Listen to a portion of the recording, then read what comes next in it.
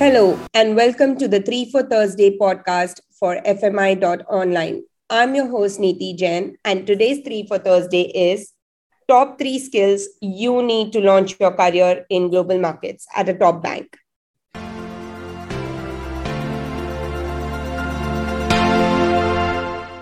Today, my guest is Varna Tiwari, who is an analyst at the Credit Structuring Department with JP Morgan Chase.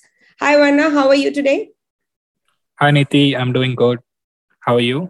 I'm good, thank you. So I have also worked at JP Morgan Chase before I started working with MDA and FMI with the India office. I was in the risk management department at CIB. So I guess you are also part of CIB? Yeah, I'm also in the CIB line of business. So, Varna, I understand that you have done your BTech or BE degree from IIT Kharagpur, and then you have moved into a completely finance role with on the sell side, developing quantitative strategies at JP Morgan.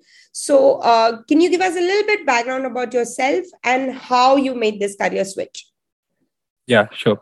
First of all, thank you, Niti, for having me here. And talking about how I started here. So I graduated from IIT Kharagpur back in 2021, almost 7 months back.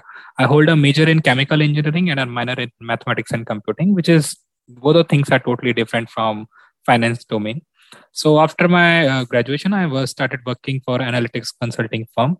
So there I worked for a period of 2 months. And since I had always have an interest to build a career in finance, so then I started looking for the opportunities around me, and I saw was a position with JP Morgan, and I applied to it, interviewed with it, and fortunately I got an offer. So. Okay, so then we'll directly jump into our topic on what are the top 3 skills you need to switch careers or rather launch your career in global markets. Coming from a chemical and a tech background, what were the skills that helped you in your interview and helped you get into the financial industry? Yeah, so let's start one by one. So the most basic skill, which I think is required for any financial industry, is aptitude for numbers. So I believe that one should be extremely good at numbers. He should be able to play with them in terms of analyzing any trend or doing an analysis over them. So whenever we build any quantitative strategy, we just try to understand how it is performing during different times. So one should be able to see the trends, how it is increasing or decreasing, and the basic knowledge of statistics, because sometimes few things like variance and bias will come while studying and reporting the numbers. So a good knowledge of these things, aptitude, will definitely be like one of the top prior skills to build a career in finance.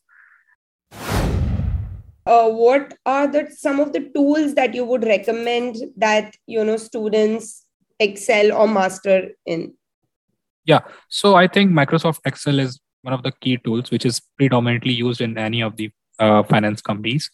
And apart from that, if somebody has a slight inclination towards working in slightly coding parts, so one can also try hands-on in Python. So because sometimes Excel do get crashed when we have a lot of data in them, so that time we jump to Python to work on it. So both of the things are important. But if somebody is not into coding much, then they can avoid Python part. So very happy to hear that you mentioned Excel, because at FMI, we do have a course on Excel for finance, which starts from the very basic level and helps students with advanced level formulas and kind of statistics that they can do using Excel. So I think Excel is a very important, and it's also a very vast tool that can be used for people in finance. Moving on to your second skill, what do you think that would be?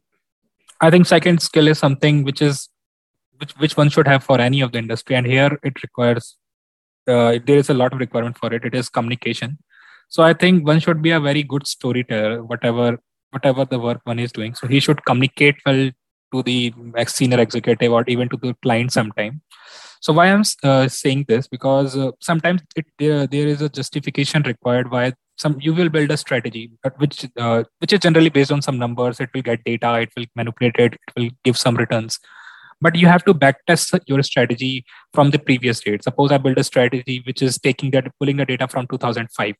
So I had to justify that how the strategy performed during 2008 when there was a financial crisis, how the strategy is performing during 2020. So I should be able to communicate well that why my returns are negative or positive.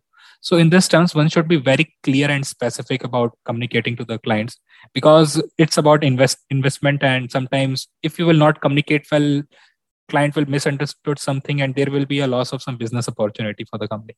So communication is very important here. Right. So communication, whether it's oral or verbal communication, I think is both very equally important.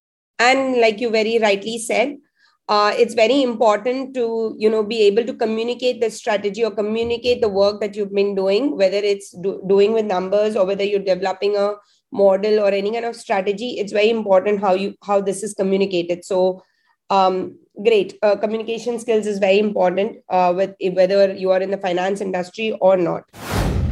What do you think is going to be your number 3 top skill that helped you make this switch? So skill 3, which is specific to the finances, knowledge of financial markets. So if somebody who is in the tech background, so I believe that they don't have much financial background from finance. So I will suggest if you can study from your own about basic things, the basic terms from the CFA level 1 course. So there are few things like equities, rates, credit, commodities, and foreign currencies. So they are very basic to understand about these securities.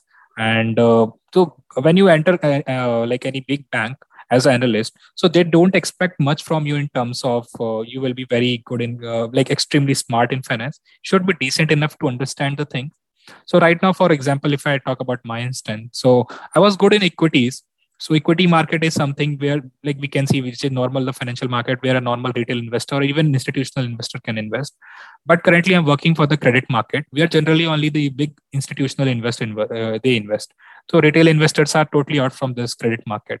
And credit market is something which was predominantly responsible for the 2008 financial crisis. It includes the securities called credit default swaps, building products around it. So I think no one was initially expecting from me that I will be aware of credit market so much. But within the time working in the industry, I got comfortable with it. So I would suggest just a basic knowledge of financial markets is more than enough for anyone from switching a career to at a big bank. Thanks. I'm very impressed that you did mention about credit, CDS and swaps, and coming from a chemical engineering background, you know about this in a very short time that you've been in the industry. But I also want to mention to our listeners here that we at FMI.online have a lot of courses on equities, fixed income, currencies, swaps, derivatives, and others that you can have a look at.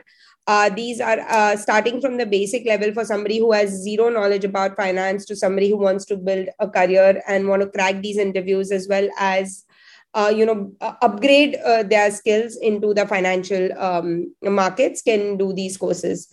So do look at our pathways at fmi.online.